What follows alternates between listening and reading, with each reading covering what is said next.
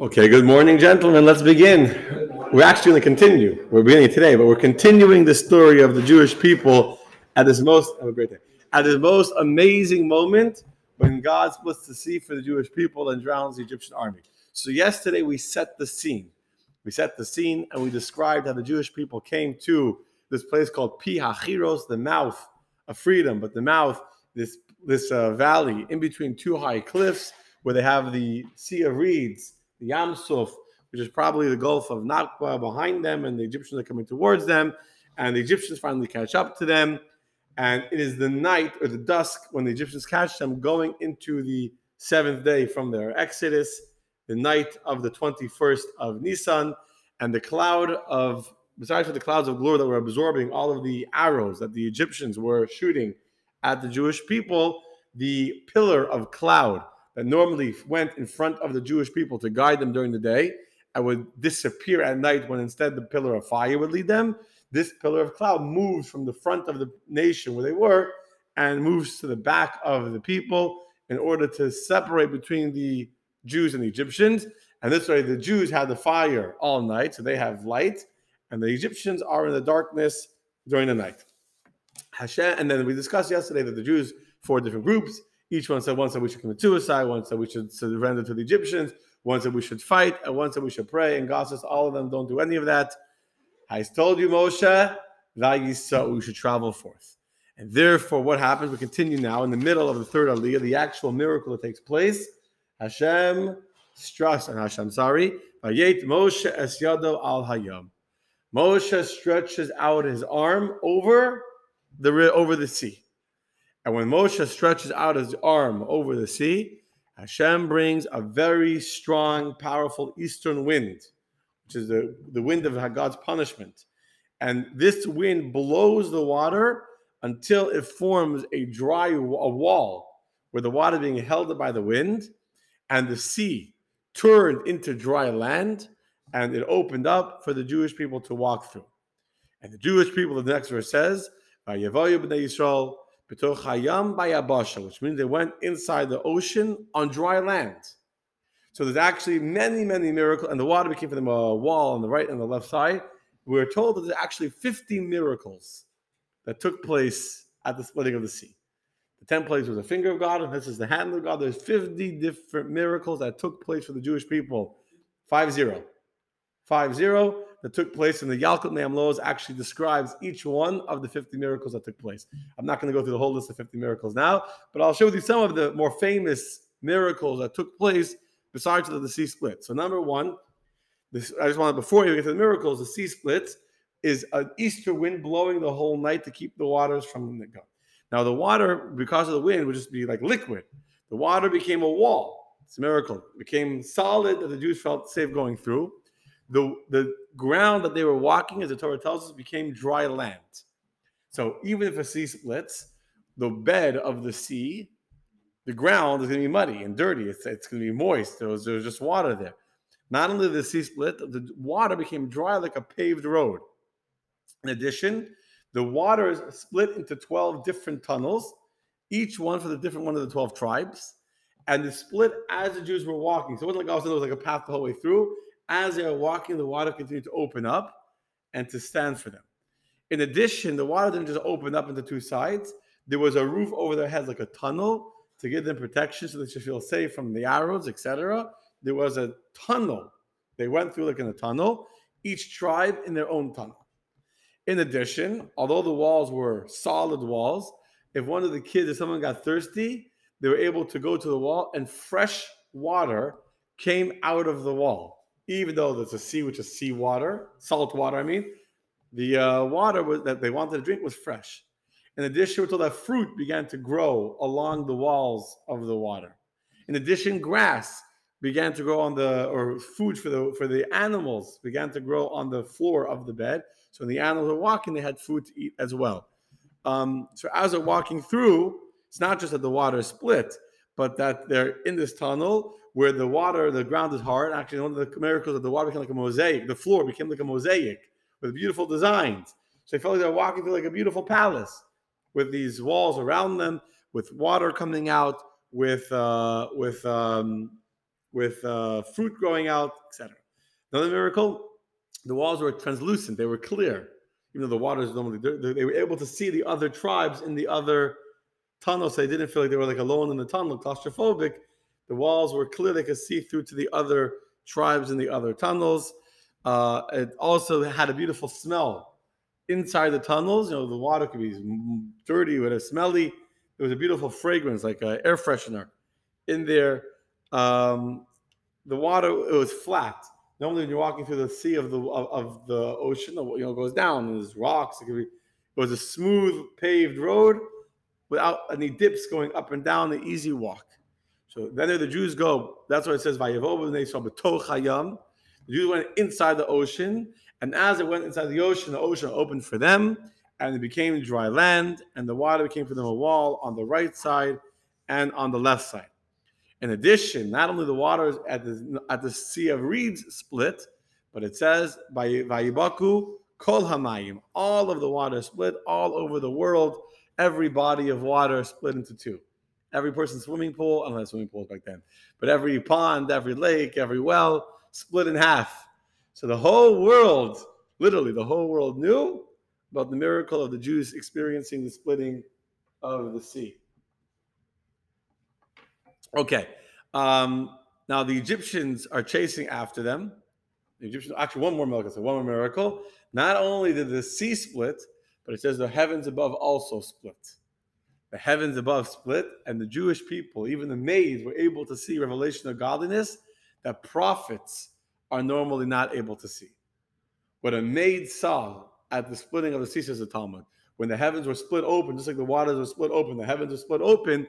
What a maid, a simple woman, was able to see was greater than what the great prophet Yecheskel saw, Ezekiel saw in the very famous prophecy of the chariot.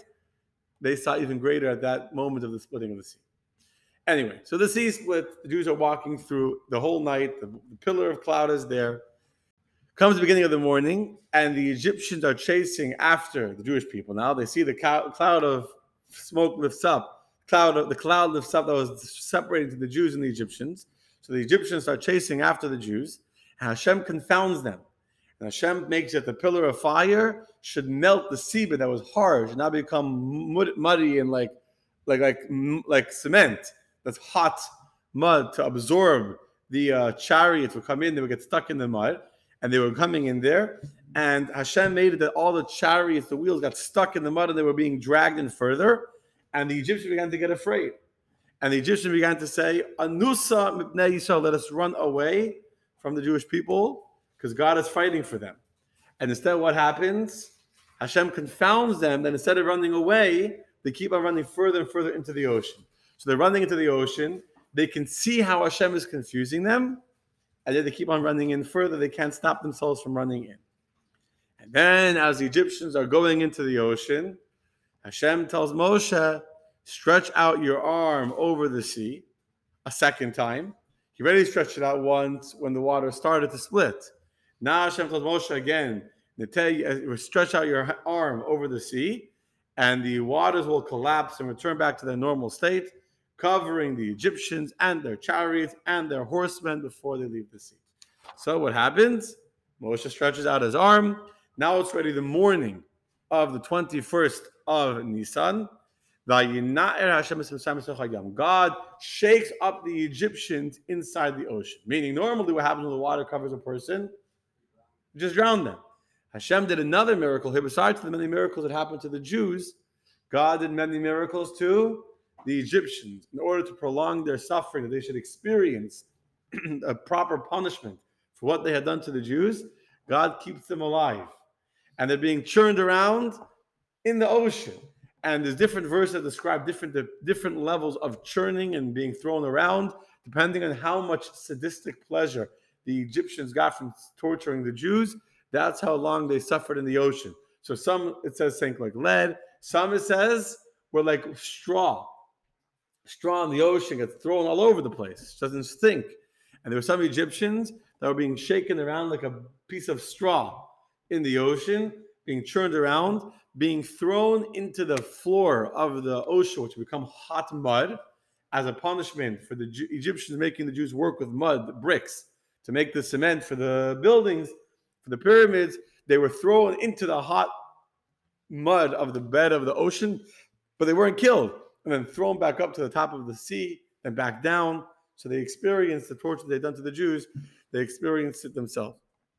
Anyway, so the Torah says that the waters returned to cover all of the chariots and all of the horsemen and all of the people of Pharaoh's entire army had gone into the sea. They kept on going in even after they saw the first rows were drowning.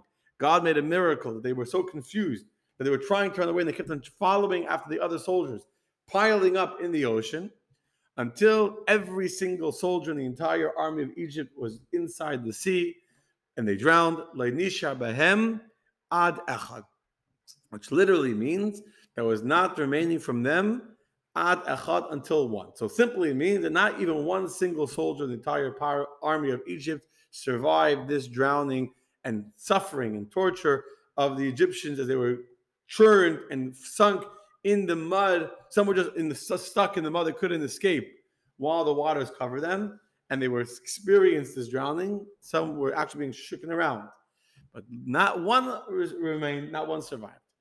However, we're told that what does it mean that not one remained? Lainishar ad echad. If you read the word very literally, ad echad means until one. So no one remained until one. Who is the one Egyptian that survived? The king himself, Pharaoh himself. Even though he was the very first one into the ocean, he led the Egyptians into the ocean. God kept him alive for a few reasons. Why did God keep him alive? First of all, dying would be less of a punishment. Living without an army is a bigger punishment for Pharaoh, being forced to recognize that he's not a god and he was helpless and defenseless and that God took everything away from him is a much greater punishment to Pharaoh than just dying in the ocean. Secondly, so he saw this destruction of everything he had. But in addition, after he survives, he does not go back to Egypt. What's going to go back for? He destroyed his country. Egypt, after this, is no longer a superpower. In general, even historically, Egypt was a superpower of the world. And then at some point, they just ceased to be a superpower. And there's no recorded in history, besides for the story, there's no war or other empire that takes over the Egyptian empire. Normally, when one empire ends, it's because another empire took over. There's no new empire after the Egyptians. They just ceased to be a superpower. I mean, we know why. We know the story. So anyway, so Pharaoh disappears, but eventually he becomes the king of Nineveh. And you know the story from Yom Kippur, when Yonah will come to the city of Nineveh and say, it's time to repent. The king of Nineveh will tell the people to fast, to put on sackcloth, to put on ashes, to return to Hashem. Who is this king of Nineveh? It is Pharaoh himself. Anyway, the Jewish people walked through the ocean on dry land. The waters were them for a wall on the right side and on the left side. This is a reference to the Torah and the tefillin of the Jewish people on the right and on the left. And the Torah is compared to the right hand and the tefillin on the left hand. Yosha Hashem b'yomahu. On that day, God saved the Jews from the hand of the Egyptians. And then not only did God save us, God did another miracle. What was the miracle? God opened up the sea and spit out all of the Egyptians that had tortured the Jews. They were spit out of the ocean and put onto the dry land. This way, when the Jews would see the bodies of the dead Egyptians, they would at least be able to know that those that had killed them, now they themselves were dead. They were no longer alive because they had come out on the same side where they had come from. The splitting of the sea wasn't to cross the sea. It was to drown the Egyptians. So they went in and came out like a U-turn, where they came in from. So they thought maybe the Egyptians also came out somewhere else.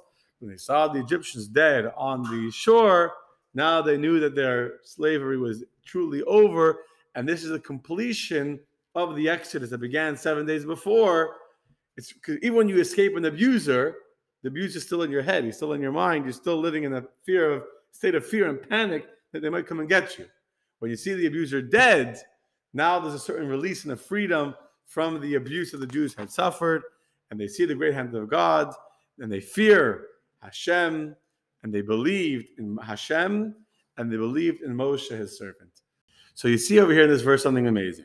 The Jewish people have just experienced one of the greatest miracles the Jewish people will ever experience. The verse says that they saw the Yad HaGdolah, they saw the very powerful hand of Hashem, and all that he did to Mitzrayim, Vayiru ha'amas Hashem, and now the Jewish people are in awe of Hashem, right?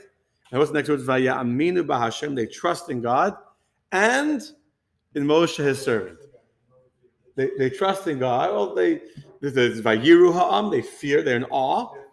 And Vayaminu b'Hashem, and they have now belief in Hashem, which means not just that they believe that God could do miracles, because that, as you're saying correctly, they already saw the 10 plagues, and they saw the Exodus, and they saw that the dogs didn't bark at them, etc., etc. So they for sure believed. Here, their belief is on a whole new level of that which is transcendent, not that which they saw. They recognize that Hashem is greater than anything that they could imagine.